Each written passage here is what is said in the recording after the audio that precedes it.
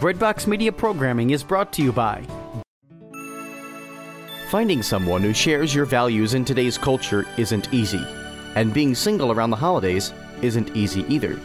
That's why Catholic Singles created a website and app where single Catholics can meet and get to know each other that focuses on values, activities, and interests. For over 2 decades, Catholic Singles has been fostering deep relationships because your faith matters. Start today at CatholicSingles.com. Ignatius Press is pleased to announce the first national book club created for Catholic schools. Ignatius Book Club for Catholic Schools was launched to support Catholic schools' dedication to forming the whole child, mind, body, and spirit. Ignatius Book Club for Schools partnered with leading publishers of children's literature to offer the best books and educational materials for all reading levels and interests.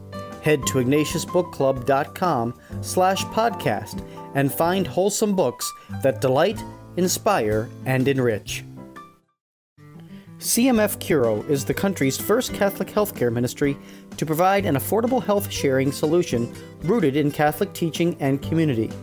Learn more at mycatholichealthcare.com. That's mycatholichealthcare.com. CMF Curo. Healthcare fully alive.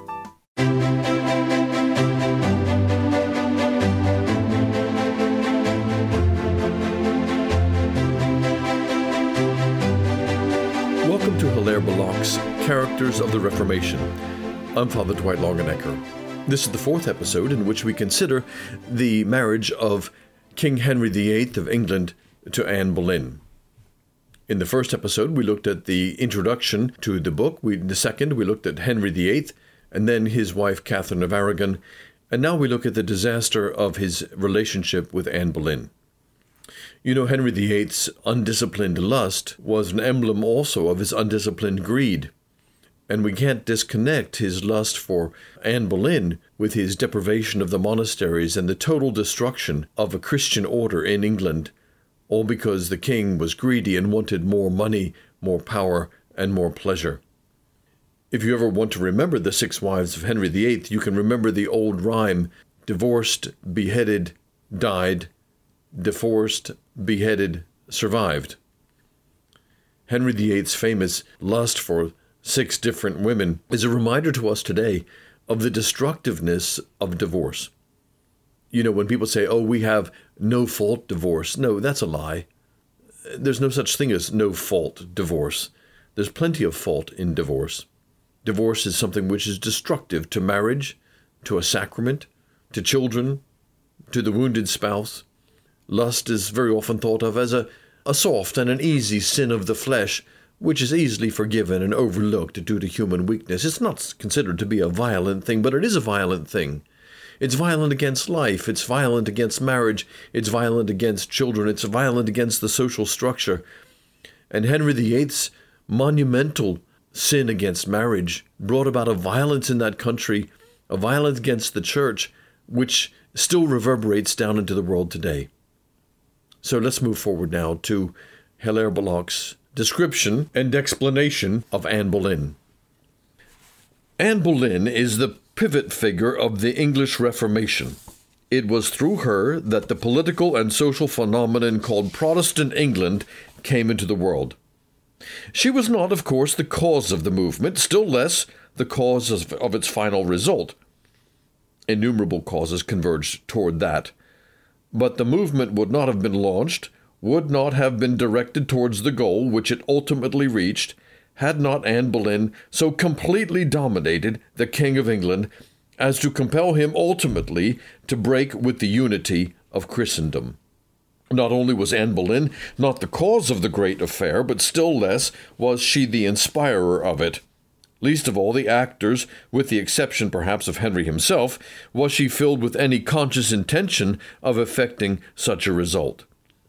The personality to whom must be given that role of inspirer, the mind which planned the origins of that great change which broke England away from the Church, was the mind of Thomas Cromwell. Anne, then, was neither the cause nor the inspirer of the first movement away from Catholicism. But she is what I have called her, a pivot figure. It is therefore of the first importance to history to understand what this woman really was and the real place of her action in the whole scheme of the time.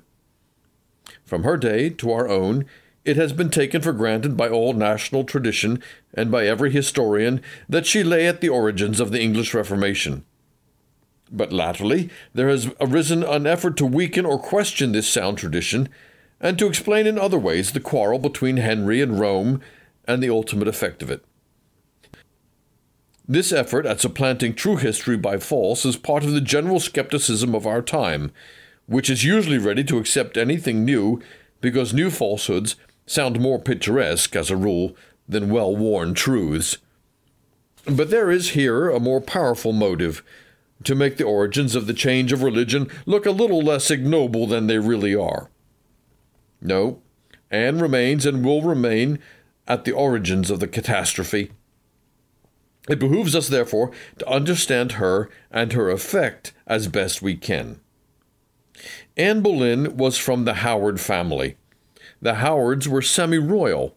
They had a somewhat different character from all the other great English nobles, although the family was not remarkably old, and the reason for this particular character of theirs was that they stood for a younger branch of the Plantagenet family, which was the true royal blood of England.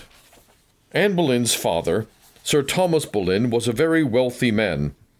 He had considerable talent, especially as a diplomat, and was used by the government on many occasions. Now that we have understood who Anne Boleyn was in the high society of England at the time, the next thing to understand is her age, appearance, and character. We are not quite certain of the date of her birth. 1507 is most certainly wrong. I myself incline to 1502 or 1503. At any rate, it was earlier rather than later. The point is of importance because her age has a good deal to do with our understanding of the way in which she intrigued and of her capacity for fulfilling her ambition. We may take it that around the year 1525, this young woman was something between 20 and 23 years of age and had thoroughly captured the heart of the king. She was about the court both as the daughter of her important official father and as an attendant upon the Queen Catherine, but also in another connection which it is important, though unpleasant, to recollect, because it helps to explain Henry's action. Her younger sister Mary had already been the mistress of Henry VIII in very early youth, and he had got rid of her by marrying her off to one of his gentlemen. Anne's appearance was singular. She carried herself rather badly, was flat-chested and round-shouldered. She had a very thin neck, with the Adam's apple prominent and large, to which it was thought she owed her really fine contralto voice. She also had very long, dark, glossy hair and powerful black eyes. Beautiful in any ordinary sense of the word she was certainly not, but she had a strange and not healthy power of fascination, at least over certain types of men. She was also slightly deformed. The little finger of one hand was double, and those who would flatter her called it 2 nails. People on the other tack roundly said it was that she had 2 little fingers. It was a defect which she always was at pains to conceal as best she could. I would put in here there was some other interesting gossip about Anne Boleyn. The people who were opposed to her said that the 2 little fingers was a sign that she was a witch. And there was another rumor going around that Henry VIII had actually also had an affair with Anne Boleyn and Mary Boleyn's mother, and that Anne Boleyn was actually the product of that relationship.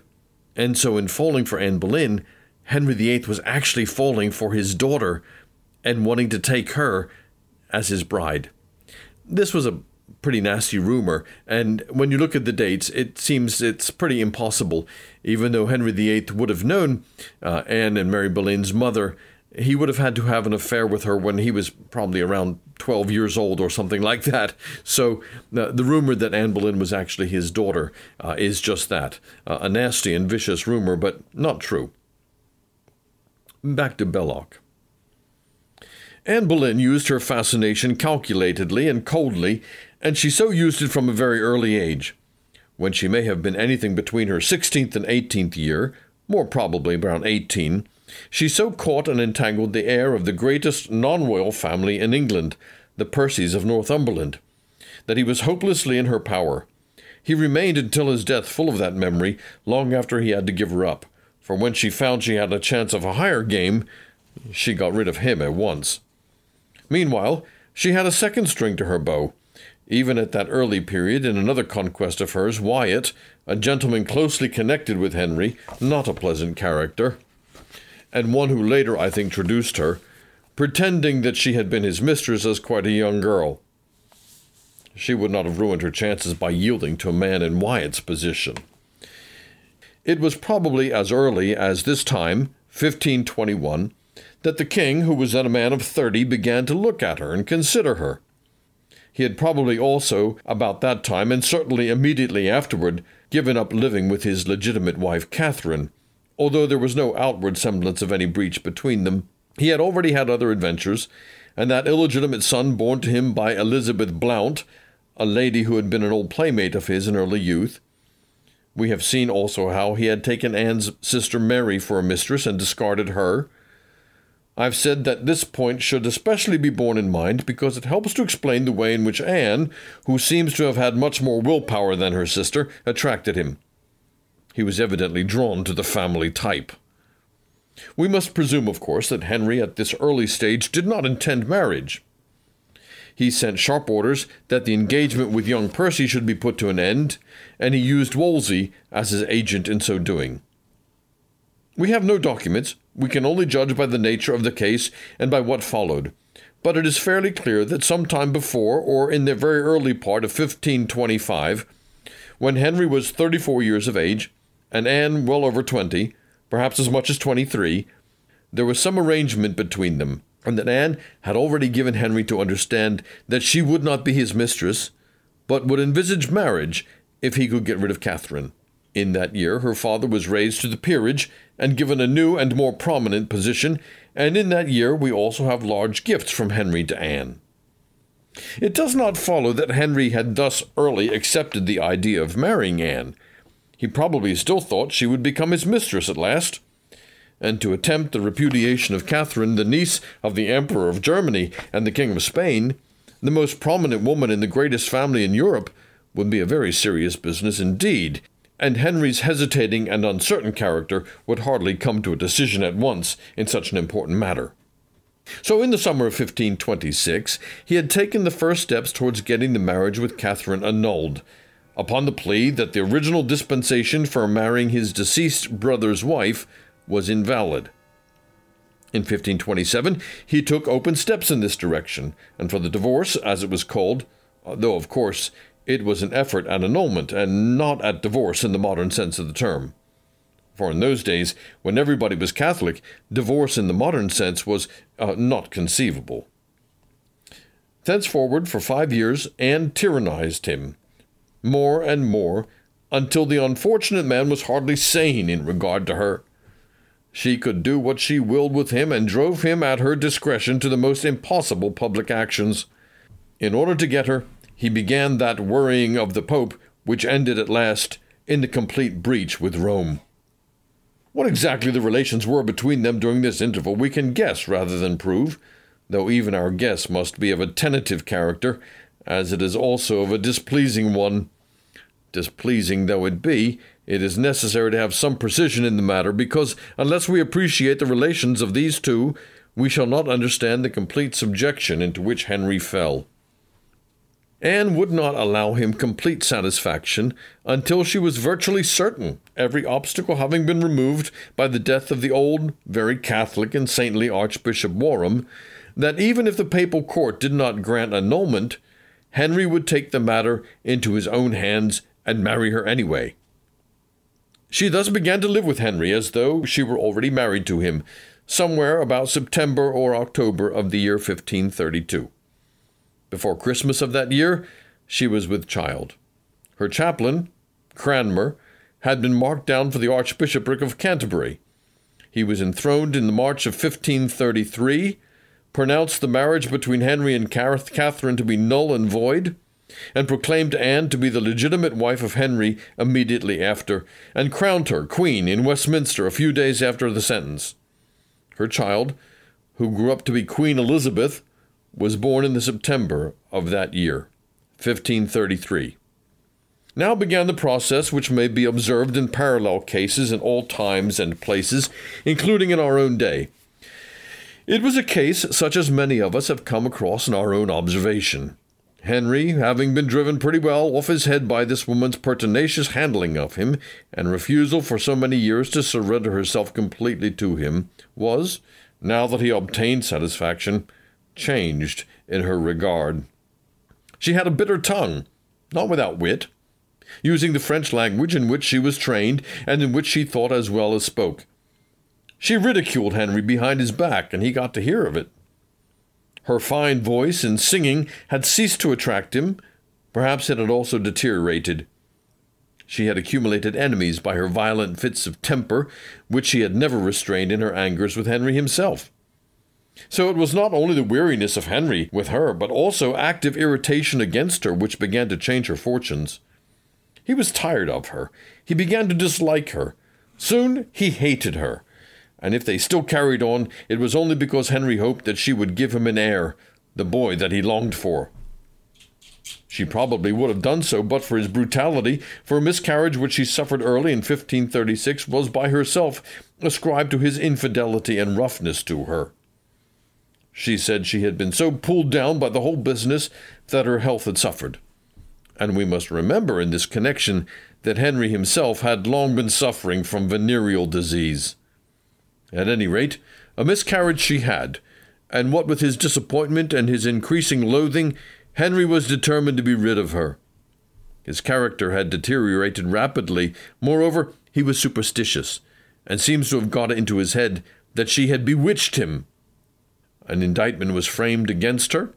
She was accused of adultery with various people, including a couple of gentlemen about the court, one of the royal musicians of lower birth, and even adultery with her own brother. Thomas Cromwell was as determined as Henry upon her death, for it would get rid of a rival. Henry had already determined who should succeed her, a certain Jane Seymour, daughter of a small landed gentleman in Wiltshire, whose sons were employed at court, while Jane was herself a maid of honor. Henry and Cromwell used Archbishop Cranmer to ruin Anne, by frightening and threatening her after a pretended friendship, and Cranmer's action was the more base, considering that his whole advancement and position were solely due to his having been a creature of the Boleyn family and their chaplain. The wretched woman fell into a hysterical condition at the approach of death. She was left uncertain whether she would be burned or decapitated. On Friday, May 19th, 1536, she was beheaded with a sword within the precincts of the Tower of London by a headsman from Calais, specially brought over from France for the execution. Was she guilty of the misconduct ascribed to her? It is one of the most fiercely debated points in English history. Standing as she does at the origins of the Reformation, the favorers of that movement have been hot in her defense. On the other hand, those who desire to exculpate Henry as much as they can exculpate that detestable character like to believe her guilty, while for the defenders of the old religion, nothing was too bad to be put down to Anne.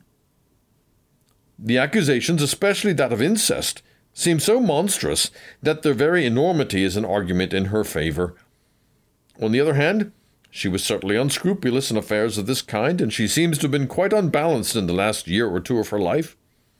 Some who have medical experience in these matters maintain that she suffered from a particular irresponsibility, which makes the charges credible enough. Queen Catherine had died before her. Henry's marriage with Jane Seymour, which took place immediately after Anne's death, was therefore quite legitimate in the eyes of the Church, and quite probably there would have been a reconciliation with Rome, had it not been for Thomas Cromwell's having already launched the policy of confiscating church property, beginning with the monasteries, a policy which created a vested interest of great power, which dictated against any kind of reunion with the Catholic Church. Anne's fatal action, therefore, had come just sufficiently late to start the ball of the Reformation rolling. She had not intended it. She had intended only to fulfill a petty and personal policy in which she triumphed only to bring about her own destruction. but she will remain forever, in spite of lack of intention, the origin of that long movement which ended by the complete change of the English mind and character, and the supplanting, after a long and heavily contested struggle lasting over 150 years, of the old Catholic England by the new and modern Protestant one which has taken its place. Thank you for listening to Characters of the Reformation. I'm Father Dwight Longenecker. I encourage you to go to my blog and listen to some of the other podcasts which are there. Also read my blog posts every day, browse my books, and be in touch. Thank you for listening. Breadbox Media Programming is brought to you by Jack Kane Ford. Find your next Ford Tough vehicle at caneford.com. Woodhill Community Center. Have a hand in the heart of the city. Support their mission with your donations at woodhillcommunitycenter.org. Toyota in Nicholasville Superstore. Online consultants are standing by right now to help you find your next Toyota. Visit toyotaonnicholasville.com. Lexus of Lexington, home of the best-selling Lexus IS. Find yours today at lexusoflexington.com.